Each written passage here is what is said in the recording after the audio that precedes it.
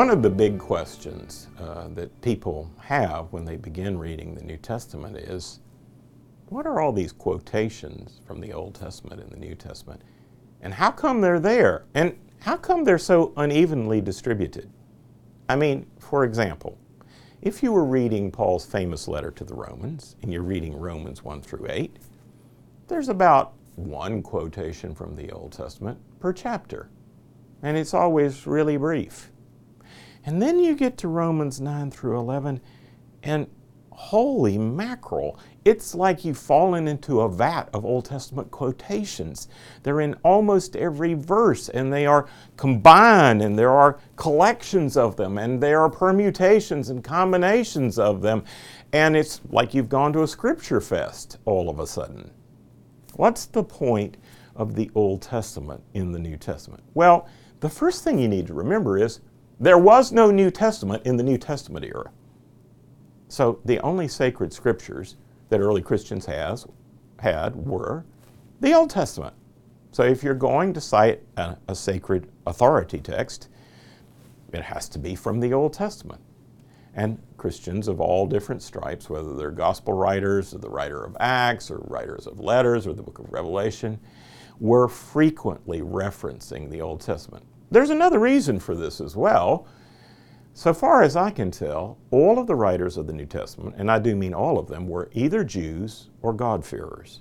That is, they were either ethnic Jews or they were people who had had a previous connection with the synagogue and had learned the scriptures in the synagogue before they became followers of Jesus.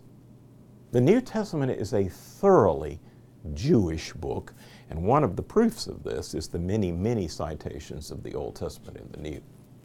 But another question that could be raised about that is, how are these quotations used? And the answer is in a whole bunch of different ways.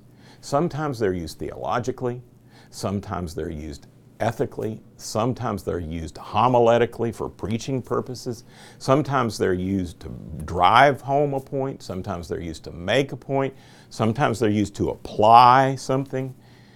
There are all kinds of creative uses of the Old Testament in the New Testament.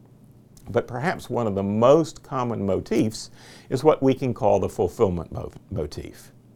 God said it back here, now something is happening now, which provides a fulfillment in our time. The Christians all believed they lived in the eschatological age, the age when the kingdom of God was coming on earth.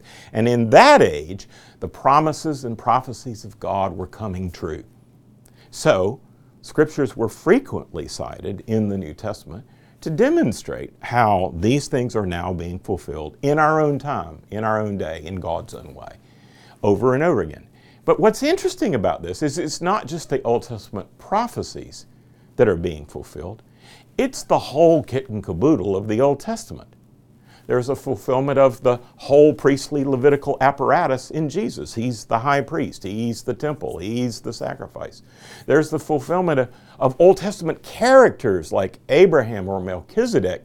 Those are types of those who were to come, like Christ. Christ is seen as a figure like Melchizedek. Abraham is seen as the prototype of Christian faith.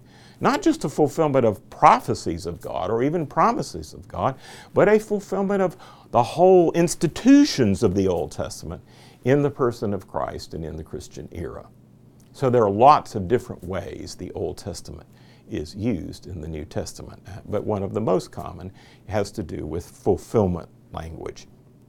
Let's think of one more way the Old Testament is used in the New Testament. Paul was the apostle to the Gentiles. Now, one of the things that should have struck you as odd is, even though that's true, Paul is frequently quoting the Old Testament to largely Gentile audiences. Why is that? Well, it's because they didn't have any sacred texts. If you study pagan religion, there are no holy books in ancient Greek or Roman religion. There just aren't. There are some oracles of prophets and prophetesses. They're the Sibylline oracles. But basically, there were not any pagans in antiquity carrying around their own equivalent of the Bible. They didn't have sacred texts. Jews had sacred texts. They had something to offer. So When Paul was writing to even a largely Gentile audience, he would say, here's the good news. God has spoken to us and it's been put in writing. And you can learn a lot more about God if you're prepared to learn about the Old Testament, the Hebrew Scriptures. To me, one of the most exciting parts about this is to study the various ways Old Testament texts are used in the New Testament. And I'll leave you just with this thought. There are two books of the Old Testament that are most frequently cited in the New Testament: the Psalms and Isaiah. The two most frequently quoted, cited, alluded to, or echoed books in the New Testament from the Old Testament are the Psalms and Isaiah. Now, why is that? The Psalms are the worship book of the Old Testament.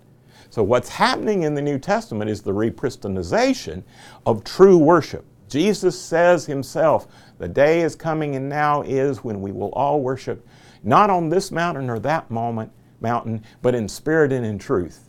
The fulfillment of true worship is happening in and through Jesus. But what about Isaiah? Isaiah has sometimes been called the fifth gospel, and so it is too. It reveals to us not only the character of fulfillment from Old and New Testament, but the character of the kingdom and the character of the suffering servant, our Jesus. Think on these things.